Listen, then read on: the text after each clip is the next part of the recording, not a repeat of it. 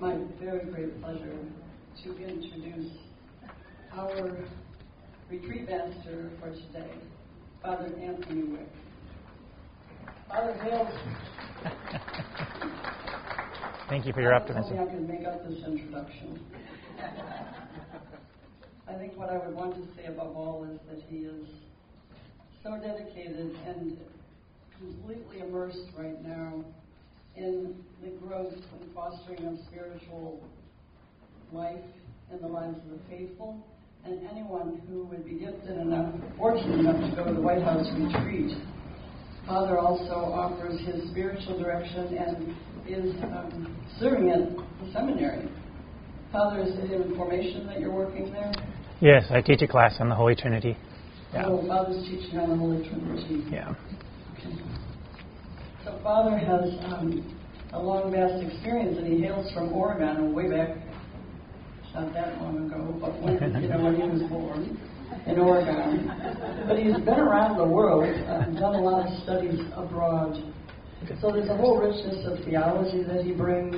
But the beauty of what I recognize and have experienced already is that he comes with this deep love of Jesus Christ and a real yearning and longing to foster in you a greater awareness of all the things that God is doing. Without a lengthy ado, I would like to introduce Father to you, and we welcome you, Father. Thank you.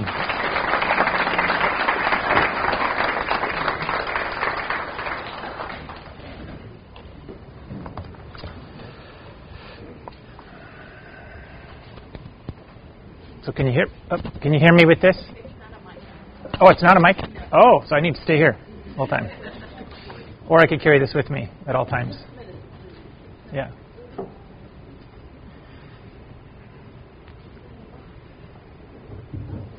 I can carry this around with me if I need to. Is that right? Oh. Oh, okay. So it's on but it doesn't have like the Sure. I can carry this around too in the meantime. Yeah, but it's just give us a second. Sure. Yeah.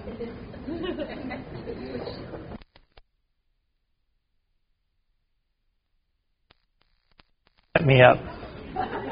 She's got my back. Oh, is it working now? Like that? Or I'll just go with this. Yeah. I'll go with this if I need to. Like a rock star. All right.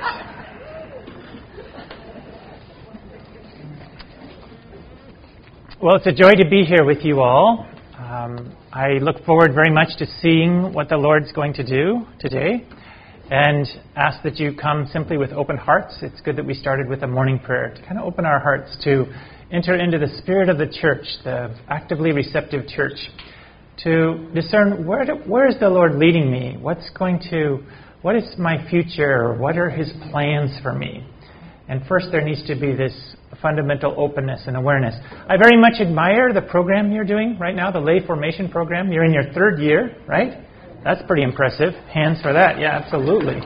That is very impressive.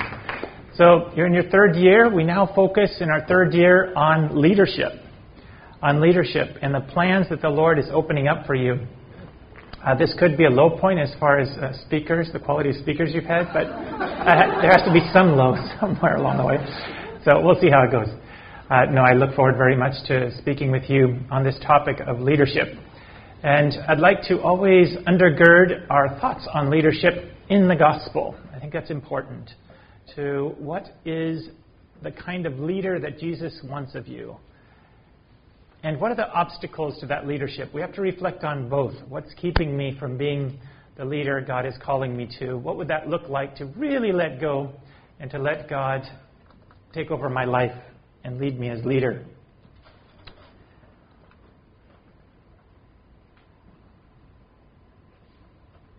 I know you're preparing for your time in your parishes to give back, to begin to enter into that dialogue with your pastors about where the Lord is leading you. So what a wonderful time to have this day of reflection as you enter this last year of your formation. I commend you for this, and I assure you that God has beautiful things in store for you. And I want you to have a confidence. Confides. I love etymology. You're going to get sick of that by the end of the day. But fides is faith. To have the faith of God. That God has already prepared some beautiful things for you. If you know Ephesians 2:10. Ephesians 2:10 says, "For we are God's workmanship, created in Christ Jesus for good works, which God prepared beforehand that we should walk in them." That should be comforting to you. That the works as leader that you are to perform are already prepared for you. They're already set up. It's for you to walk in them. Isn't that awesome? You don't have to come up with these works. I don't know what I'm going to do. I got to be really original. No, you got to listen.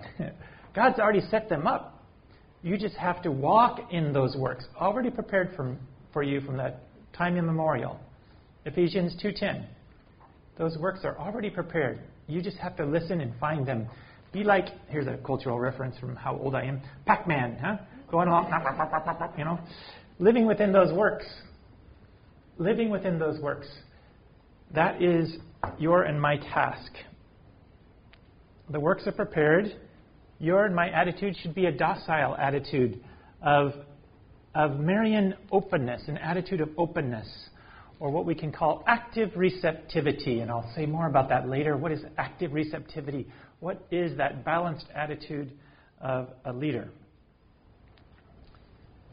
Let me give you the opposite of an example of active receptivity, so we first know what it's not. This is the via negativa, we call that in theology. Sometimes we get caught up in our own ways of thinking, and we get frustrated when our own desires are not met. So, there's a story of 3 priests golfing together, a Jesuit, a Benedictine, and a Franciscan. And they get behind this other threesome of golfers that's very slow. And they're like, what's going on here? And then people are backing up behind them. And finally, the marshal comes around on his cart, and they pull him aside. They're like, what's going on ahead of us? Why is this so slow? And he says, oh, it's the most amazing thing. We have 3 blind golfers in front of you today. And the Franciscan says, that is amazing. The poverty of not being able to see and yet still being able to play a sport like that. Huh? Always thinking on poverty and humility, huh? The Franciscans. The Benedictine says, wow, praising God in all ways, including golf while I'm blind. That's very impressive. The Jesuit is rather frustrated still. And he says, why don't they just go at night?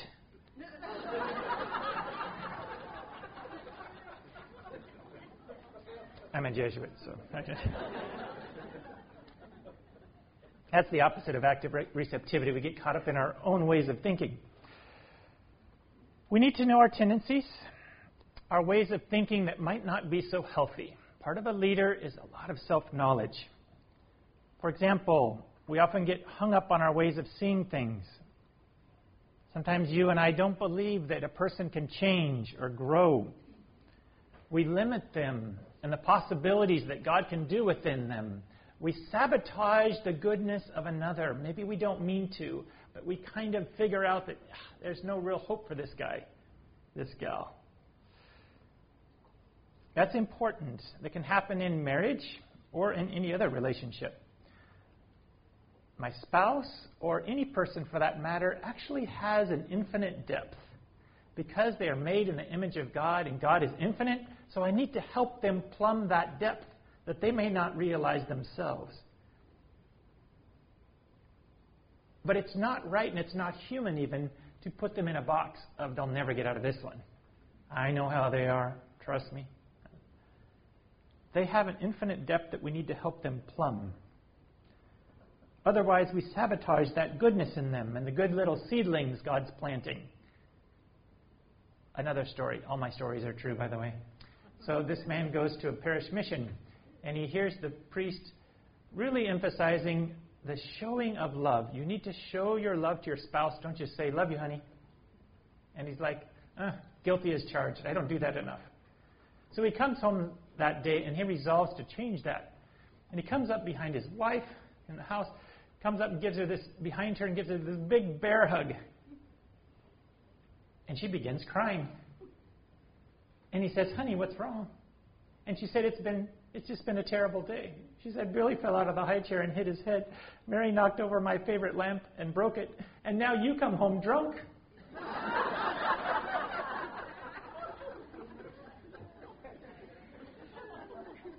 We have an ability to sabotage even the goodness of others and the good things the Lord is planting in them. And that's not our role, to sabotage or to cover, but to foster. What are the seedlings in others that they may not even recognize themselves? This has been 3 years of cultivating seedlings. 127 beautiful seedlings with lots of seedlings inside of them. Is that right? 127? Yeah. So we need to know our own tendencies. There are ways in which we can pretty much give up.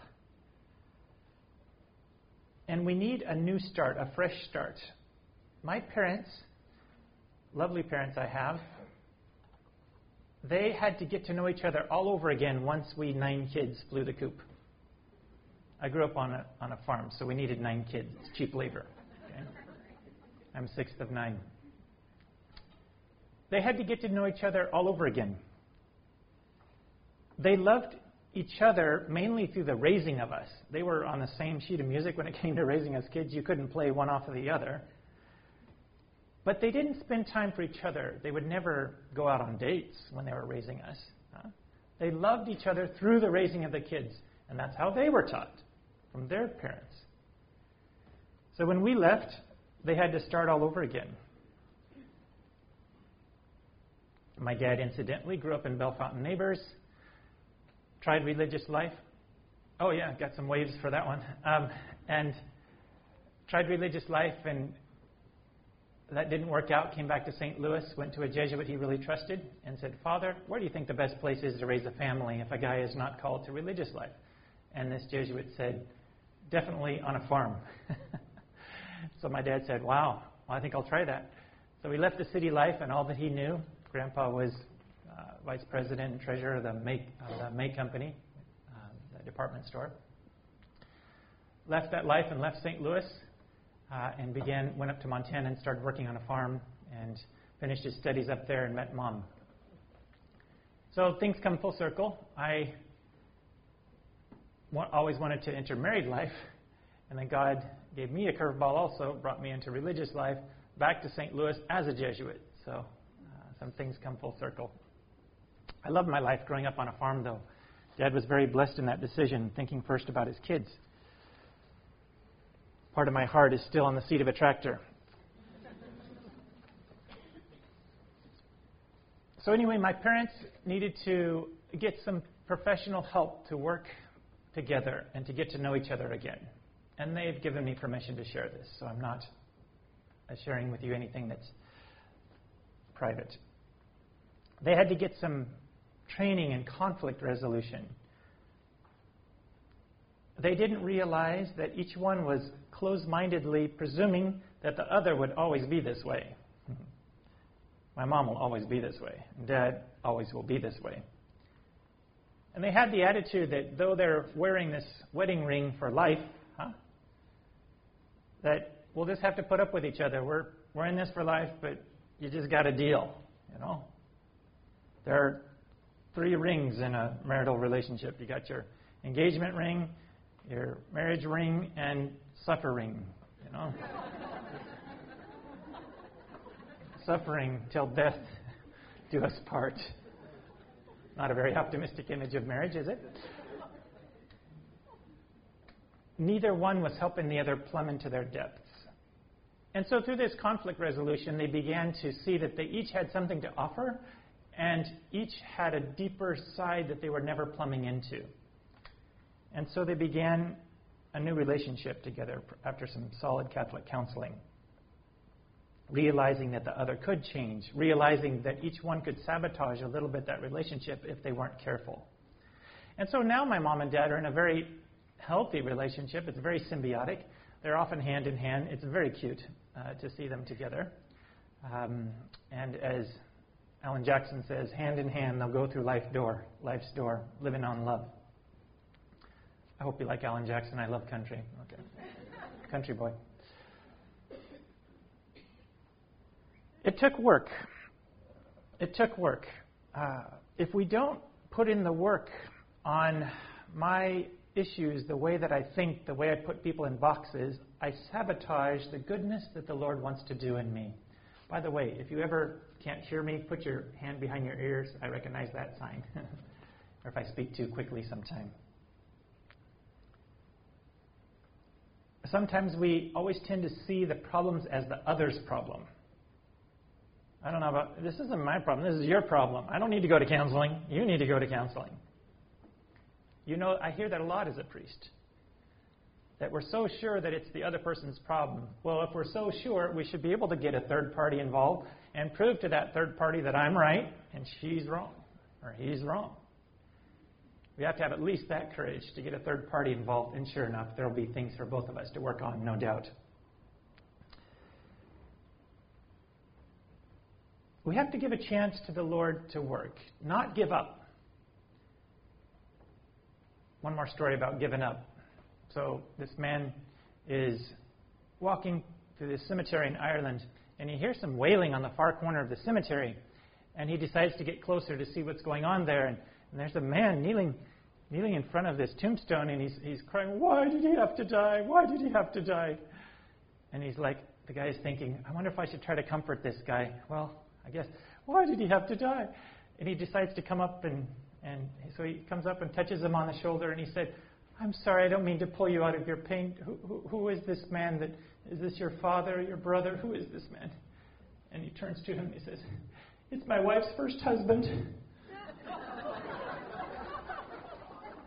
I'll give you a couple of minutes to figure out that one. Giving up, huh? Giving up on the goodness of the other. That's not where we want to go. Marriage has depth.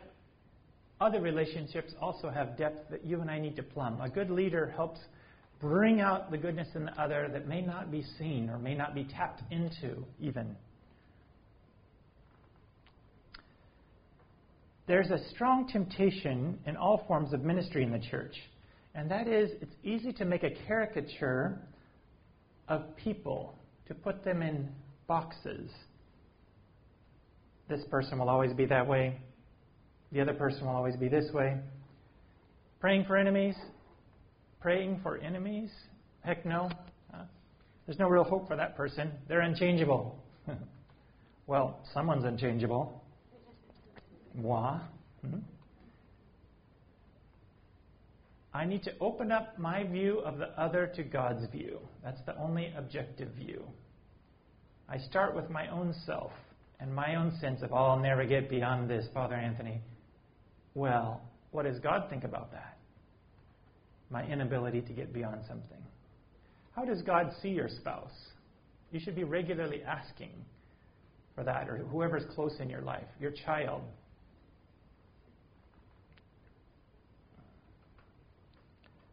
All of these attitudes that I'm speaking of are inordinate attachments, disordered attachments. They give us a temporary or faux security, but they keep us from relationship to God. We cling to these attachments for our security. In parts of the Far East and in parts of Africa, they catch monkeys in this way. They will, in the forest, they'll find a hollow tree, they'll bore a little hole in the tree, a little hole just big enough for the monkey to weasel his hand in there, and they'll put some peanuts inside of that tree, or some kind of nuts. And the monkey will weasel his hand in there, grab the peanuts, and pull his hand out, but he can't because he has a fist now. And the monkey will pull and pull and pull, but he won't let go of the peanuts, not even to save his life. And the next day the hunter can come, throw a net over him, and dispatch of him. The monkey will lose his life over those peanuts. That's amazing. It's a pathetic image of how attached one can be to what one wants and how one sees reality. My brothers and sisters, that's an image, a true image of what happens with monkeys. But I'm telling you, you and I have the same tendency. And my question for you is, what are your peanuts? What are things you cling to for earthly security, temporary security? Well, at least I'm better than so-and-so. At least, Father, I don't commit mortal sins like a lot of people around me. I feel at least a little better. I'm a little prideful. But I'm glad at least I'm not like so-and-so. Or like my neighbors who don't even go to church. At least I go to church. Ways that I see others that keep me from being truly free. The key of freedom is my ability to love. I'm only free insofar as I'm able to love you. Insofar as I'm selfish, I'm enslaved to my way of thinking, to my way of acting. I'm only free insofar as I'm able to serve you, wash your feet. That's the measure of my freedom. Another way of saying that, a man is only a man insofar as he's able to sacrifice himself. The best way to clip a man and to keep him from being manly is to engage him in selfish actions with internet or anyway, where he's thinking about himself and what he can get, not what he can give. Lust can't wait to get. Love can't wait to give.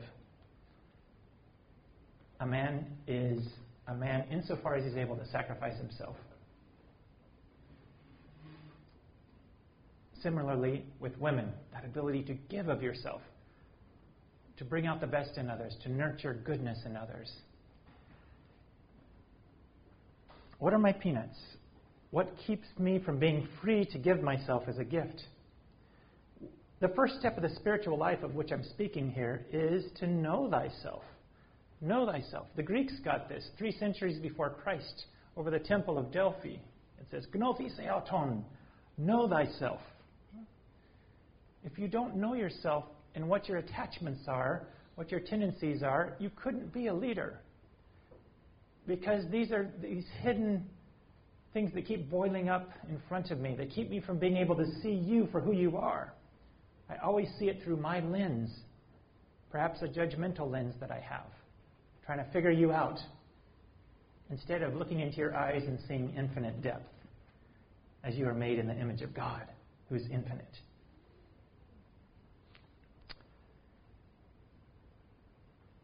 How do we overcome these inordinate attachments? Well, first we have to identify them, my tendencies, confess them, and then do what Ignatius calls agere contra, to act against. Agere, A-G-E-R-E, contra. To act against what those tendencies are, and to do the opposite of what they're moving me towards. God's going to have to help me let go. But I need to ask. I need God's help to let go of those things I cling to for that temporary security. Therese of Lisieux, example. Therese of Lisieux, on her deathbed, the new doctor of the church, one of her Carmelite sisters pointed out to her a fault that she saw in Therese. True story. And Therese, her response was not, well, you have faults too, sister, or that's not a fault, you just misinterpreted what I meant. I wasn't impatient. Whatever her fault was, we don't know what it was. Instead, she said this. She said, oh, how happy I am to see myself imperfect, even at the moment of my death. Because, see, Therese was in love with the Good Shepherd. And she knew that the Good Shepherd's greatest desire, and the thing that he loved most, was to rescue his sheep. And so when a sister pointed out a little hard part of her heart, she was like, oh, thank you for that. I didn't realize about that hard part of that little nubbin in my heart. And I'm going to invite Jesus, the Good Shepherd, to massage that and turn that back into a heart of flesh, that stony part that you pointed out. Thank you for that. That's the advice of a saint, huh? And that's how you and I can be also. Grateful to discover areas in my life where I'm not yet rescued by the Good Shepherd. Because he loves to rescue. That's our God. This is not about fixing yourself, getting rid by my own strength of my inordinate attachments. I'm going to roll up my sleeves and get rid of my attachments. I'm going to become the greatest lover ever by my own strength. And I'm going to pray so much that... No, it's not about me. It's about inviting God to win the victory in me. and letting Him be the source of love by which I love others. That's putting your security in God and no longer in attachments, my way of seeing others, my way of seeing things.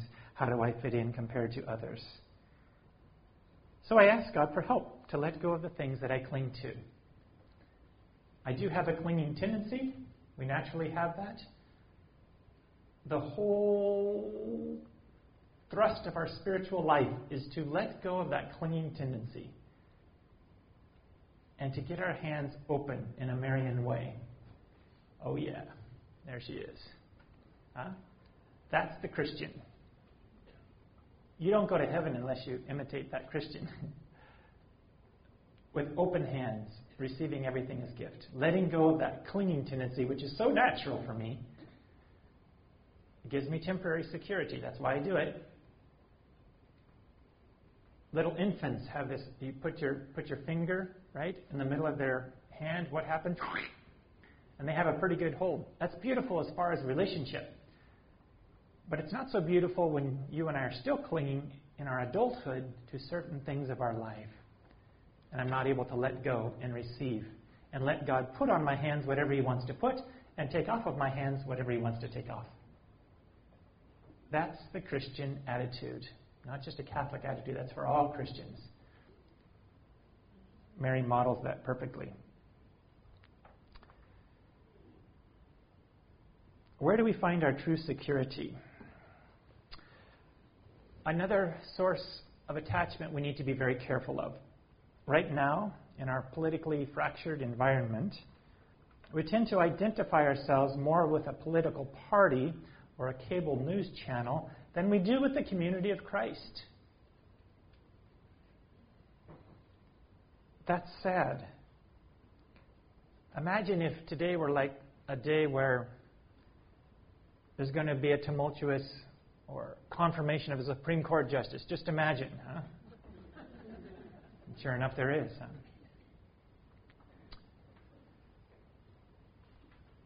So in this fractured environment,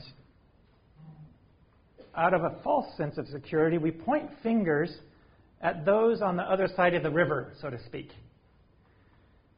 I can't believe that they should be so stupid to be on the other side. If only they knew which was the right side. No pun intended on the word right here. Yes, pun intended. But taking that river image, those people on the other side of the river, how dumb can they be? And the people, of course, on this side of the river, those people on this other side of the river, how dumb can they be? But then Jesus comes along, and He's going upriver. And let's go with the Mississippi River image. Jesus is going upriver, back to the source. And He invites us to follow Him. Come and see. And if we stop yelling epithets or thinking epithets towards the others and begin following in the train of Jesus, as we're following into His train, what happens? We find ourselves closer and closer together. As we're following in the train of Jesus back to the source of love, His Father. And that's the invitation. Jesus changes everything. He's going against the current of society, its condemnatory attitudes. And He has a spiritual attitude, if you will, that moves Him productively upstream. He's not casting aspersions at people on one side of the river or the other side of the river. All spiritual people, all His disciples, have to learn how to move against that current of condemnation, of you are of what party? You watch what cable news channel? He doesn't do that. He's focusing on the Father, getting back to the source. And when we follow Him, we focus differently also. We move against the current. And that's the only way to survive. We're like little fish moving upstream. The great Catholic intellectual from England, G.K. Chesterton, has this to say on that point about spiritual life. He says, only a live fish can swim against the current. The dead go with it. Your choice.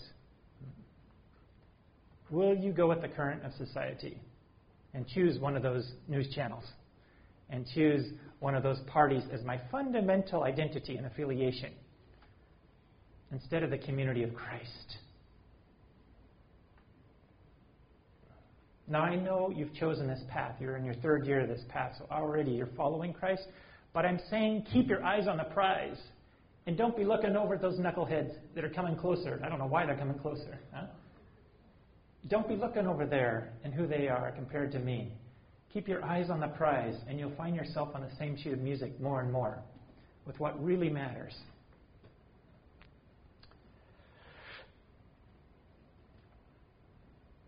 Jesus is the way. He invites us into this path of discipleship, which is a path of finding ourselves through losing ourselves. In other words, we're focused on Him and focused on the things He loves and His desires for us and His desires for His people. And little by little, we come closer to each other. Incidentally, and I'll say this kind of as the last point here on this, acrimonious battle between parties, I think, is probably the most effective ruse the evil spirit has to keep us from focusing on what's truly important, the following of Christ. As long as the evil spirit can get you and me looking at each other and casting aspersions or really frustrated or in tension at each other, he can keep us from the following of Christ. He's doing that pretty well in our culture. And we have to make a choice, agere contra, not to focus on the others. I can't believe they would think this way. And to focus on Christ and to follow Him upstream.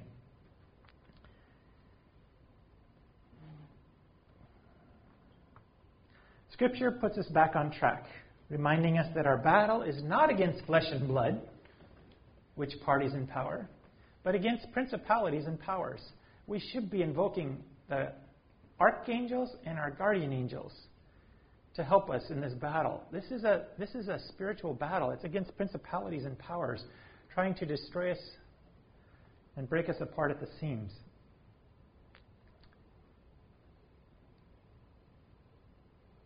You all are called to leadership, to follow Christ, and to point others toward Christ. That's what a leader does. You're going to lead others towards Christ. Keep them focused. Help them keep their eyes on the prize by modeling that yourself. What really matters. Being careful with the things that just cause me agitation and anger and no hope for this situation that's so bad. Where do you put your hope? Put it in Christ. Leadership implies discipleship. I have to be a disciple, a follower, before I can be a leader. If I'm not a good listener, I'll never be a good leader. That's true in the business world. There's no business in the world where the best executives are not excellent listeners to the people who work in the company. You could give me hundreds of examples, but the best companies, the most effective companies, are where the executives or those in leadership are great listeners to what's really going on the floor. Similarly, in the spiritual life, there's no good confessor as a priest if he's not a good confessee, going to confession himself. There's no good spiritual director if you're not a spiritual directee. Okay? There's no good leadership without being a good disciple. There's no good mother who's not first a good daughter in front of God. There's no good father who's not first and foremost a good son of God. You see, our sonship and our daughtership is our fundamental identity. And you should never confuse that fact. Be careful here. You are not first and foremost a husband or wife or father or mother. That's not your fundamental identity. You are a daughter or a son of God. First and foremost, you are a child of God. Everyone's a child of God. Our society is trying to tell us, no, it's your identity or your gender that makes your fundamental identity. No, you're a child of God. And when I lived my childhood, I'm not first and foremost a priest. I love being a priest, but I'm not first and foremost a priest. I'm not first and foremost a religious. Actually, my religious identity undergirds my priestly one. But that's not my deepest identity either. I am a son, called to follow Jesus. I have a friend in Houston who's not Catholic, and was like, what would you be without that collar? You know, let's say the church fell apart or whatever, went underground or something. What would you be without being a priest? And she meant that really, and so I was like, well, let's see if I can, well, I know the gates of hell will not prevail against the church, but anyway, let's go with your... And I thought to myself, and I said, I'm a follower of Jesus. That's what I am. That's my fundamental identity. When you and I tap into that fundamental identity as a son or daughter of God, we bring a lot more to our relationships with our spouse, with those we're called to minister to as leaders, because we're tapped into that fundamental identity. Don't get that mixed up, that I'm first and foremost a mother or father or husband or wife. Your parishes see you as potential leaders. What does that mean? It means that your parish sees you as someone who can be a very good listener, a good disciple, who can point others to Christ, as any good leader would, point beyond herself or himself to Christ. Let me give you an example.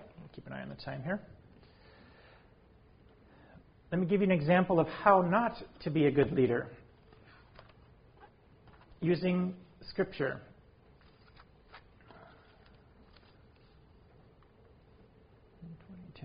Yeah, so we're doing well.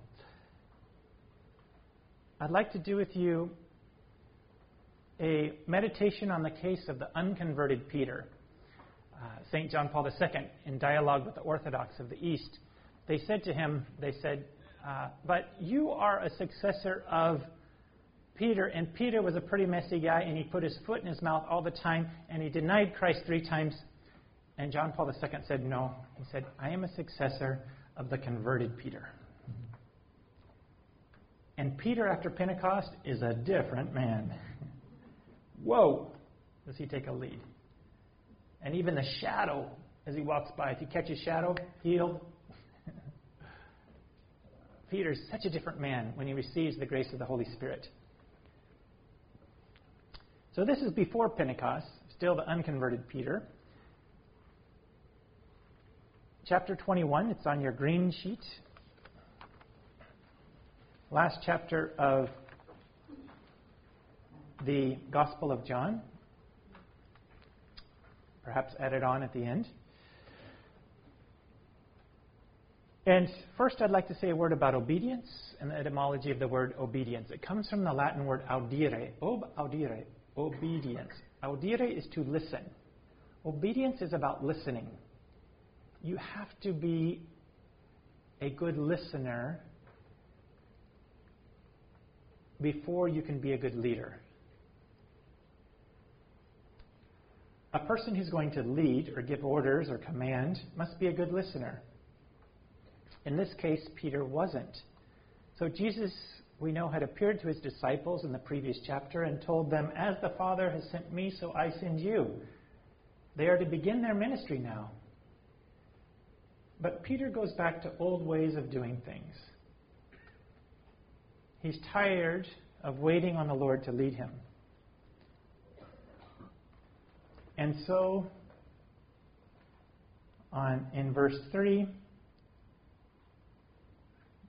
Simon Peter says to the other disciples, I'm going fishing.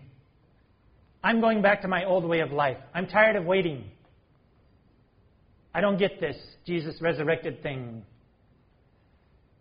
and what we're supposed to do. I'm going back to my old way of life. It's a very sad proposal. But he's got the natural gifts as a leader. And so the others say, we will come with you. We're coming. So they all get into the boat, led by Peter, who's not listening. And they go out all night fishing, which was common at the time. And they catch absolutely nothing. It's a good thing in your and my life when we catch nothing. It's a sign we're barking up the wrong tree. They catch nothing, even though they're professional fishermen. Dawn comes, dawn, a sign of hope. Verse 4. Jesus is standing there on the shore. The disciples do not realize it was Jesus. Jesus is there. He's probably been there all night. And Jesus has had to direct the fish all night. That's my imagination. He's like, here they come. Go, go, go. Get away. Because these are professionals. They're going to catch some fish. They know where they are. They know where the shoals of fish are. So all night long, he's having to scurry them away so they don't get anything. Dawn comes. He calls across the water. Water's a wonderful sound conductor. Children, have you caught anything to eat? Children? No. Who's this guy calling us children? We've been sweating it up all night.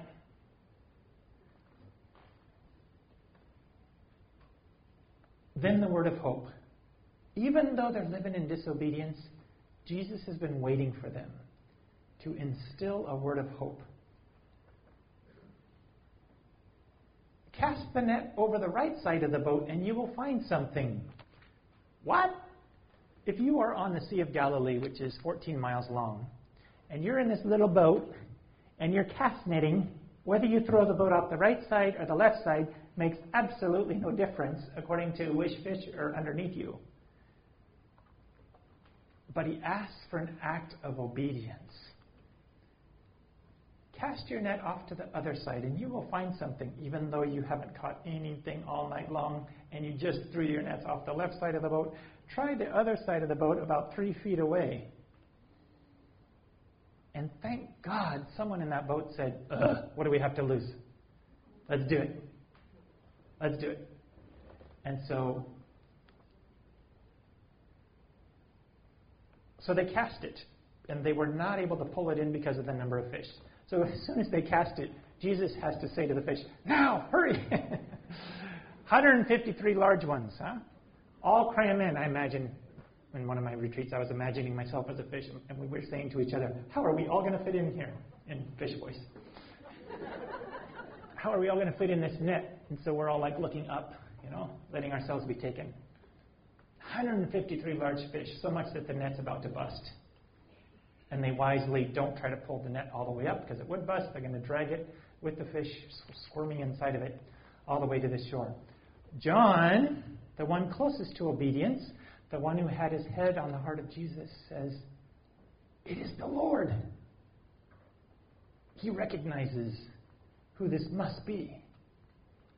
Hears the voice, sees the miracle through obedience. It's the Lord. Peter trusts John. He's like, oh, really? And he's only wearing his breeches. So he throws on his clothes and he throws himself out into the water. And he begins flailing like mad to get to Jesus. Last time he saw Jesus, he was trying to look good in front of the girls. This time, he's willing to make a fool of himself. Why is he so desperate to get to Jesus?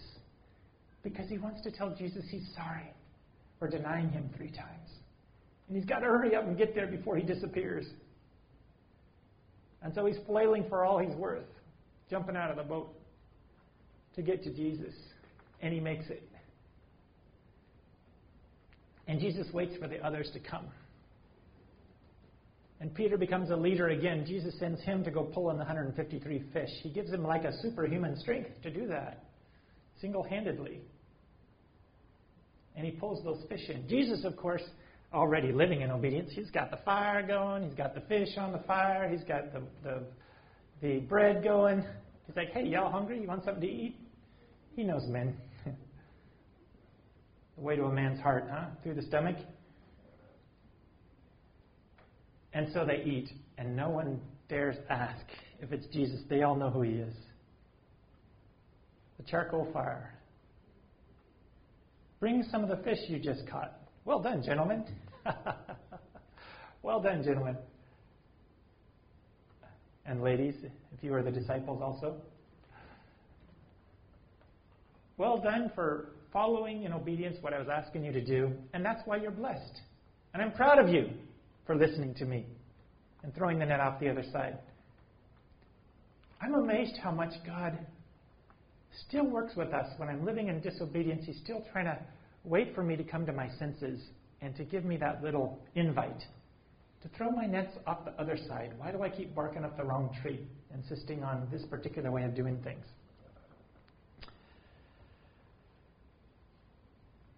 Jesus says, come have breakfast. They realize who it is. Peter now has his opportunity. We go till 5 after, right? Am I correct? Yeah. Peter has his opportunity to redeem himself.